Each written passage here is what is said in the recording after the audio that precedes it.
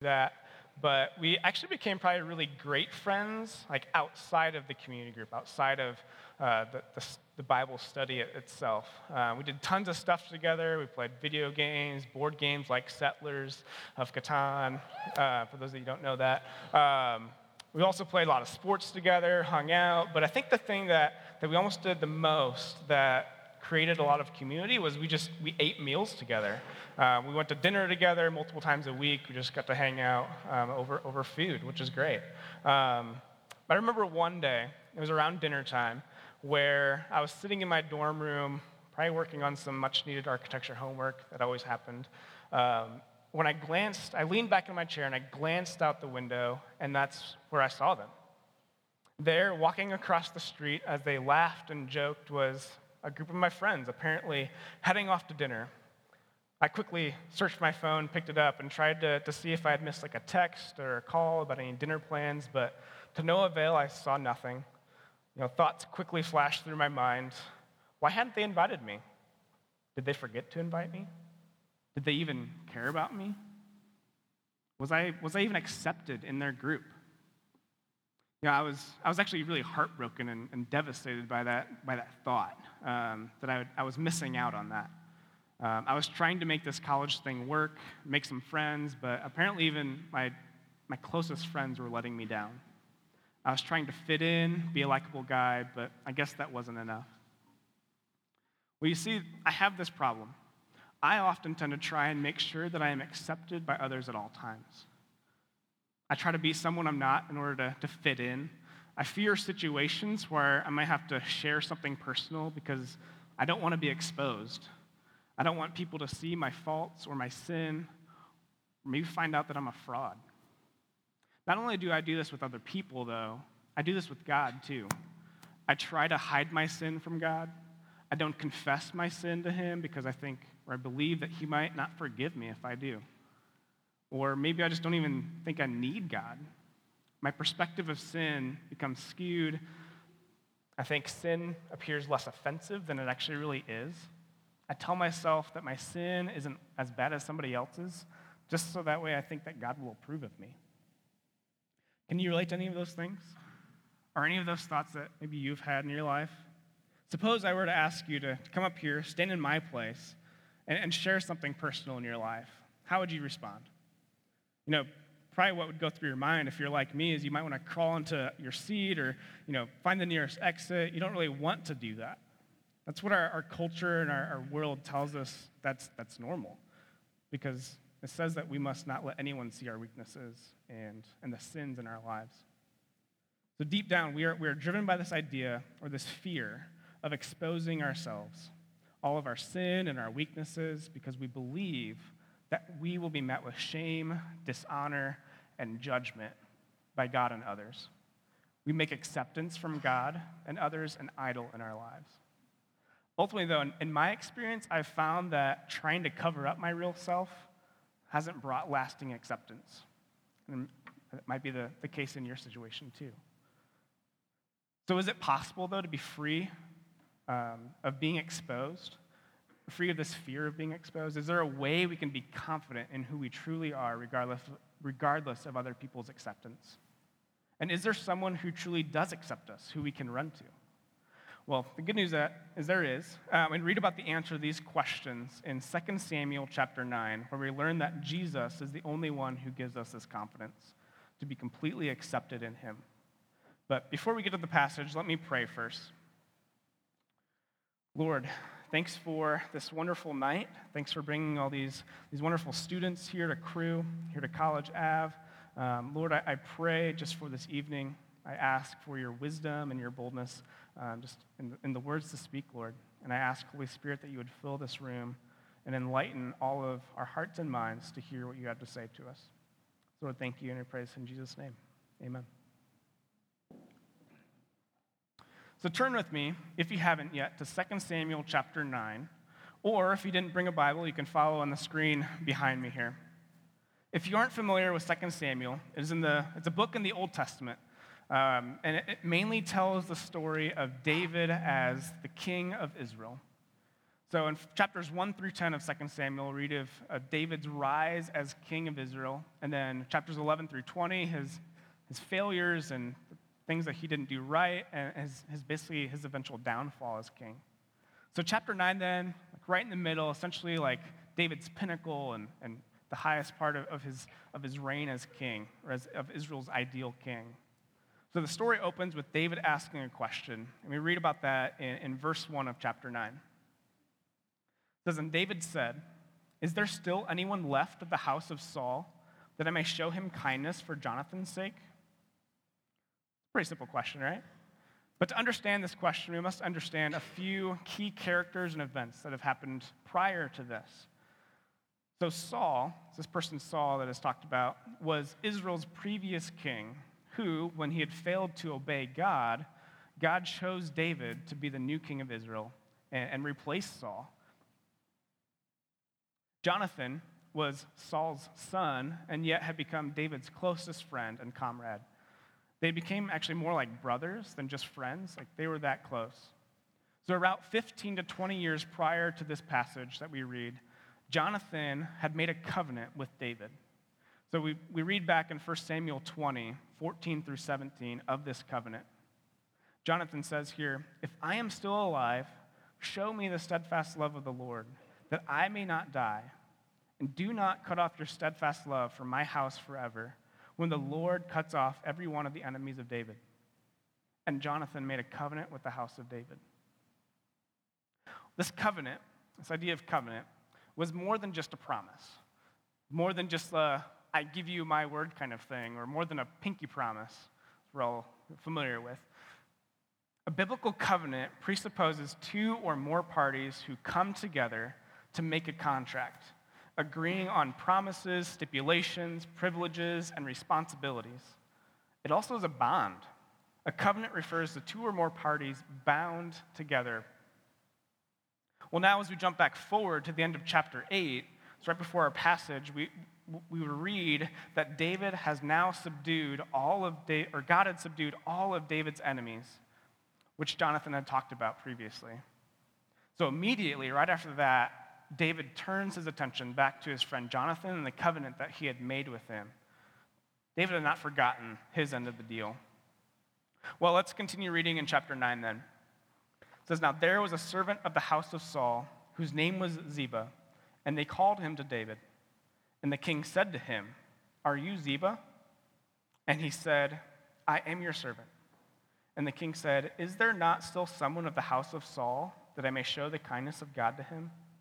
Ziba said to the king, 'There is still a son of Jonathan. He is crippled in his feet.' The king said to him, 'Where is he?' And Ziba said to the king, 'He is in the house of Machir, the son of Ammiel, at Lo-debar.' Then King David sent and brought him from the house of Machir, the son of Ammiel, at Lo-debar." So this guy Ziba enters the picture, and he says he's a servant of Saul, but he's most likely a steward or like a caretaker of Saul's estate. So he'd be the natural person to go to if you want to find someone from Saul's family. He'd be the one to know that. So here's where the tension begins, really, in this passage. So upon hearing David's request, Ziba would most likely would have known what normally happened to the family line of the previous king. So he most likely expected David, when David asked this question to him, most likely expected him to be seeking Saul's descendants to actually destroy them. And this was actually pretty normal. This is called dynamic succession. So during this time period, when new kings would rise to the throne, they would actually destroy all of the old king's family line to basically secure their place on the throne. They didn't want any threats to it. They want to secure it. So it's just like saying, Barack Obama is our president right now. He would have destroyed actually the entire family line of the Bush family. So now, it's like today, there's Jeb Bush. He's running for president, right? It's like he would have actually had no chance. He would have been taken out a long time ago. Kind of interesting, right? How that works. So the Bush family would have never had another chance at the White House. But that plays such a big part in what's going on in this passage. So we look back at this passage and see that Ziba, even though he knew the consequences or he understood what was going on, he informs David about a son of Jonathan. But it's interesting to note that he's quick to point out of this son's crippled condition in verse 3. Just trying to throw in there and pointing out, like, yeah, there is a son, but he's actually crippled. He's no threat to the throne. Don't worry about him. So we now have these two tensions, though, these two questions that come up when we see this. So first, on the one hand, would King David act with kindness or vengeance towards the son of Jonathan, the son of Saul, the previous king, an enemy of the throne? And then secondly, since Jonathan's son was crippled, how would David, the ideal king of Israel, be viewed if he killed a lame son who was hardly a threat to the throne? Well, in light of these tensions, the story continues in verse 6, where we read, "And Mephibosheth, the son of Jonathan, son of Saul, came to David and fell on his face and paid homage. And David said, 'Mephibosheth.' And he answered, 'Behold, I am your servant.'" So just picture this. In comes this guy Mephibosheth, the son of Jonathan. He's crippled in both of his feet. He's probably, getting carried, or he's holding on to people's shoulders, or maybe he's rolling in on a wheelchair. I don't know if they had that back then, but in some way, he's coming in with his crippled condition, and says that he's falling on his face before David. Can you imagine the fear that he must have felt? He was probably trembling from head to toe, unable to even look up at David. Judgment and condemnation was surely awaiting him. Sure, Mephibosheth knew, just like Ziba, what normally happened to the previous king's family. He was well aware of that. He was expecting the death sentence. He was completely, in that moment, at the mercy of David. How would David respond to this young man who's spread out in front of him? Well, let's read on to actually find out. So in verse 7, it says, "And David said to him, 'Do not fear, for I will show you kindness for the sake of your father Jonathan.'" Wow, isn't that amazing? Instead of the death sentence, Mephibosheth receives kindness. It's no ordinary kindness either. It comes from the Hebrew word hesed. So this term hesed embodies the concept of faithfulness, unwavering love, kindness, just generally kindness. It also encompasses love, grace, and mercy based on a covenant relationship. So this kindness that David gave was more than just simple kindness that we think of today. It was faithful kindness based upon the promised covenant with his friend Jonathan. Mephibosheth did not deserve this kindness because he didn't do anything to deserve it. And yet David still gave it to him. Well, now as we read on to understand what this kindness consisted of. So, finishing off verse 7, it says, "And I will restore to you all the land of Saul your father, and you shall eat at my table always." And he paid homage and said, "What is your servant, that you should show regard for a dead dog such as I?" Then the king called Ziba, Saul's servant, and said to him, "All that belonged to Saul and to all his house I have given to your master's grandson. And you and your sons and your servants shall till the land for him and shall bring in the produce, that your master's grandson may have bread to eat. But Mephibosheth, your master's grandson, shall always eat at my table." Now Ziba had 15 sons and 20 servants. Then Ziba said to the king, "According to all that my lord the king commands his servant, so will your servant do." So Mephibosheth ate at David's table like one of the king's sons. So we see here that this kindness consisted of two main components. So the first is that David restored the land of Saul to Mephibosheth and people to steward it. So in ancient Israel, during this time period, having land was actually pretty important. It meant having food. Because they were an agrarian society, the Israelites were really highly dependent upon the land for food and to sustain life. So essentially, having land meant having life. So David here, it's not just giving him a land to possess, but he's actually giving Mephibosheth new life, as we see in verses 7 and 10.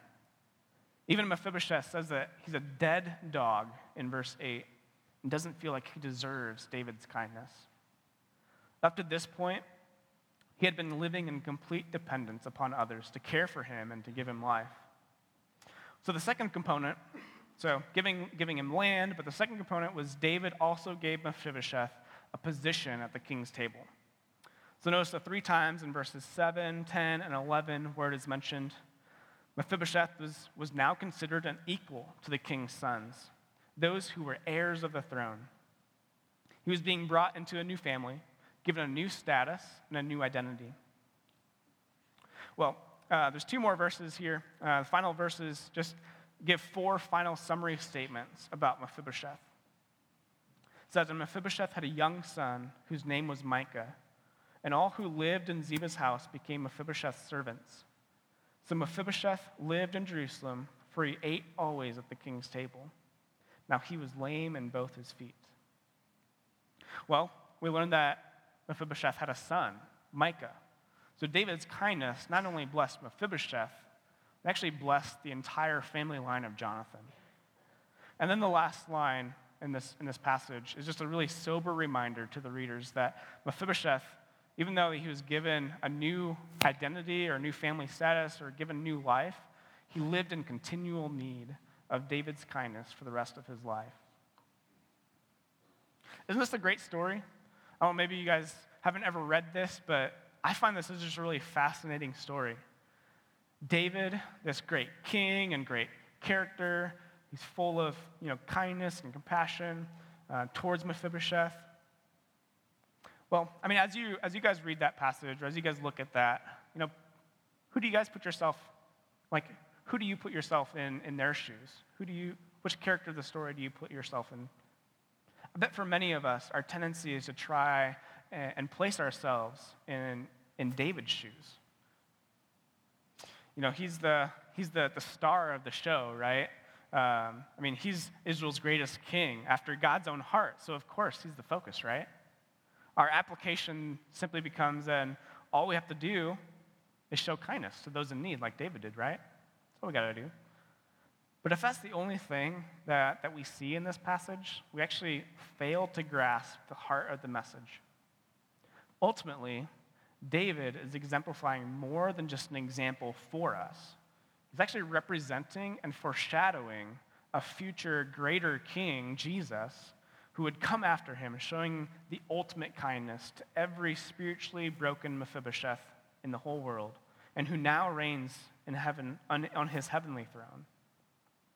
In a similar fashion, Mephibosheth is not simply an example for people who are physically unable to walk. Yes, in Mephibosheth we do find a crippled, utterly helpless man who is totally dependent upon others, but he's also a man who's hiding. He's afraid to approach the king because he's fearful of judgment and condemnation, essentially fearful of the death sentence. It's a pretty big deal. Don't we do the same thing? How we also tend to go into hiding because we fear how God and others will respond if they find out about our true selves. We, like Mephibosheth, don't want to expose ourselves to the king. We are broken, spiritually speaking, utterly helpless in saving ourselves because we depend upon others for approval and acceptance, which essentially, we do that, becomes our identity and our life. So, because we idolize acceptance from God and others, we fear exposing our sin and our weaknesses. We believe that we will be met with shame, dishonor, and judgment by God and others. In our culture today, we often see this take place with people in authority responding in a way that is shameful and disrespecting and casting judgment on us instead of kindness. So over the past 2.5 years, I've had an opportunity to mentor a local third-grade student at an elementary school. His name is Keaton. So last year, I usually met with him just over our lunch period, like a half-hour time, where I'd have lunch with him, just spend some quality time, maybe play some games, talk with him about school, and just be there for him, essentially showing that I care about him by spending time with him. Well, one particular day last spring, I had the opportunity to stay for his recess time as well. So that was like a big deal for him, and he was super excited about that. But we went outside, started playing a game of basketball with some other kids, and Keaton got caught up in a scuffle with another kid on the playground. And this other kid grabbed a hold or latched onto Keaton's shirt and tore a huge hole into Keaton's shirt. Well, they were both sent off to their office straight away, like you'd imagine in that situation, where they arrived at the principal's office in trembling and fear-stricken faces. I could just see it in their faces, just how they were afraid. They were expecting the worst to be handed down by the principal.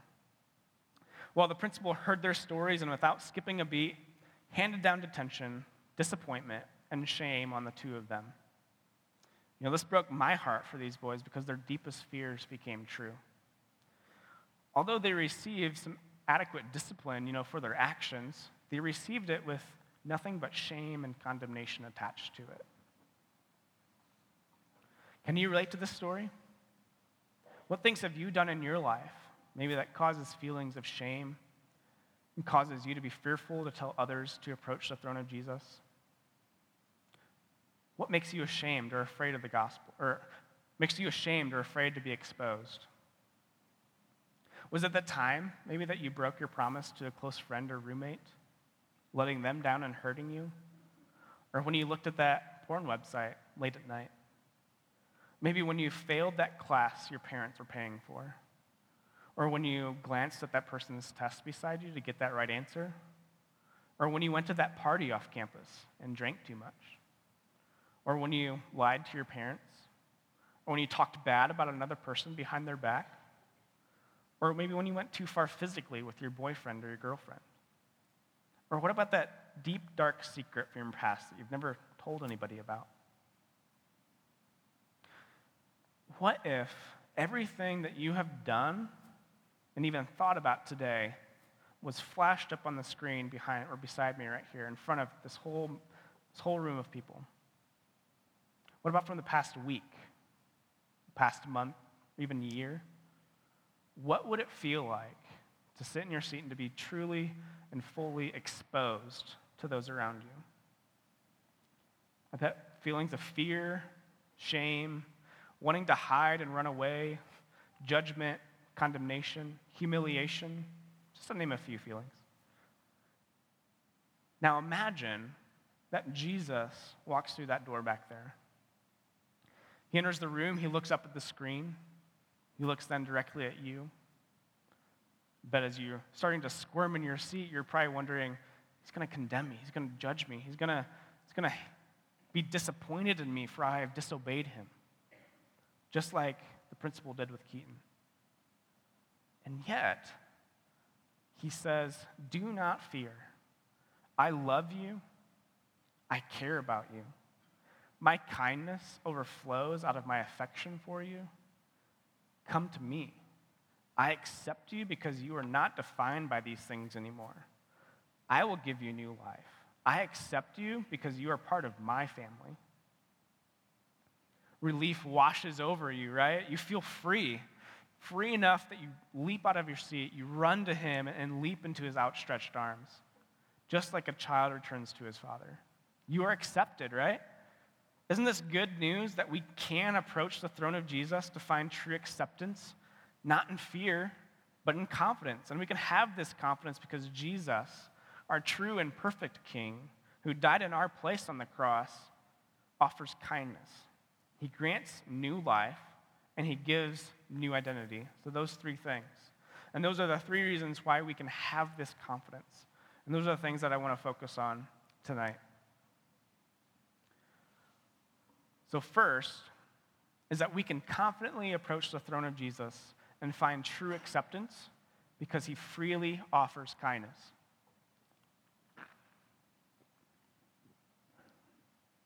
God's kindness overflows to us, just as David's overflowed to Mephibosheth. Our acceptance is based completely on Christ, not on anything that we have done, but because God is full of mercy and kindness.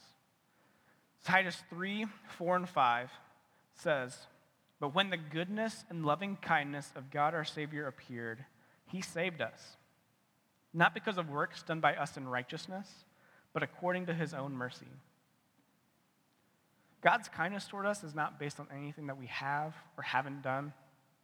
We don't have to have it all together or put on a facade to approach his throne. He gives us kindness based only on his grace and mercy. God accepts and approves us because of what Christ has already done in our place. Knowing this truth, we can then humbly expose ourselves and run to Jesus, knowing that he will accept us in his kindness. Hebrews 4:16 then says, "Let us then with confidence draw near to the throne of grace, that we may receive mercy and find grace to help in time of need." Our King is waiting to grant us kindness. We just need to approach his throne. Secondly, is we can confidently approach the throne of Jesus and find true acceptance because he grants new life. So just like David gave Mephibosheth life in restoring him land, Jesus gives us new life in him. Ephesians 2:4-5 says, "But God, even when we were dead in our trespasses, made us alive together with Christ. We deserve death because of our sins." They're not small in God's sight. We can't try to make our sins less offensive to God. They're highly offensive. They deserve death. But we are no longer dead dogs in God's eyes. Because of Christ, we are now alive.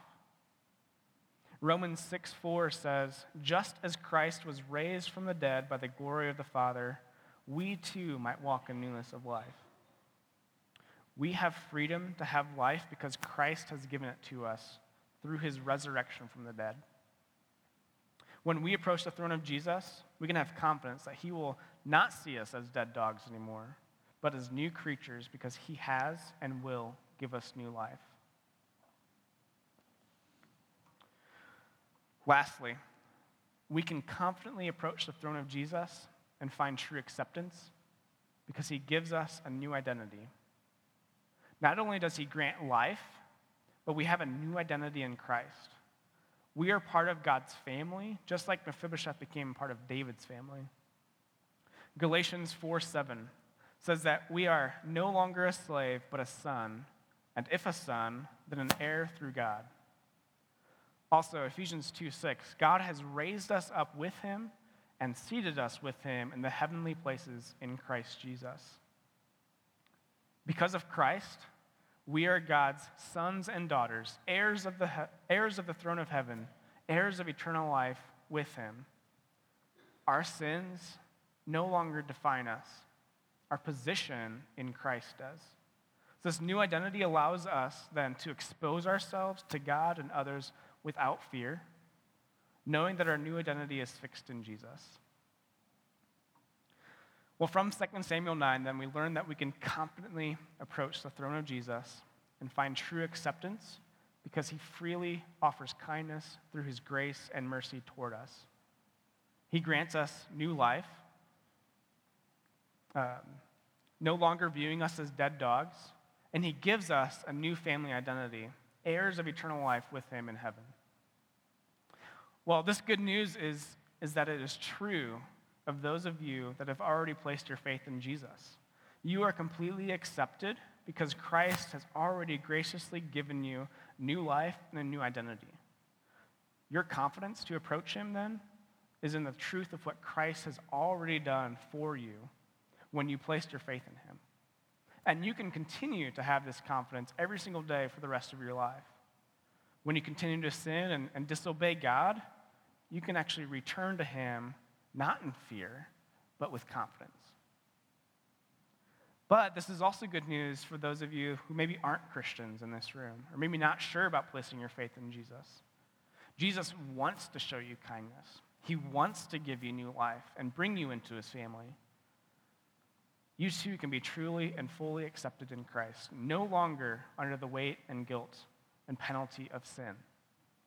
If you place your faith in him, asking him to come into your life to be your Lord and Savior. And if you have any questions about that and want to talk with someone more about what it looks like to place your faith in Jesus, find me afterwards, talk with me afterwards, or fill out the blue card in your seat.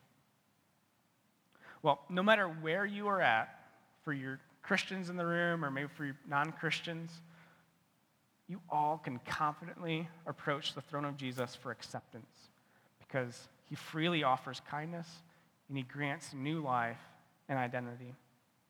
His arms are always waiting to embrace you. All you need to do is run to him. Pray with me. Heavenly Father, just thank you so much for the truth of your gospel and how we can have confidence to run to you, knowing that you do accept us fully because you offer kindness, you give us new life, and you give us a new identity when we come to you. So, Father, I pray for all of these people in this room, Lord, that they would understand that. I pray that when as Christians in this room, as when they sin or when they disobey you, that they would remember this and know that they can confidently come back to you, not in fear, but in confidence, knowing that you will receive them back. And I pray, Lord, for those that maybe are questioning where they're at right now, I pray that they would see that you are the one who will give them true acceptance. So I pray that they would see that and run to you and put their faith in you. So, Father, thank you. And I just pray just for all of these people here. I just praise in Jesus' name. Amen.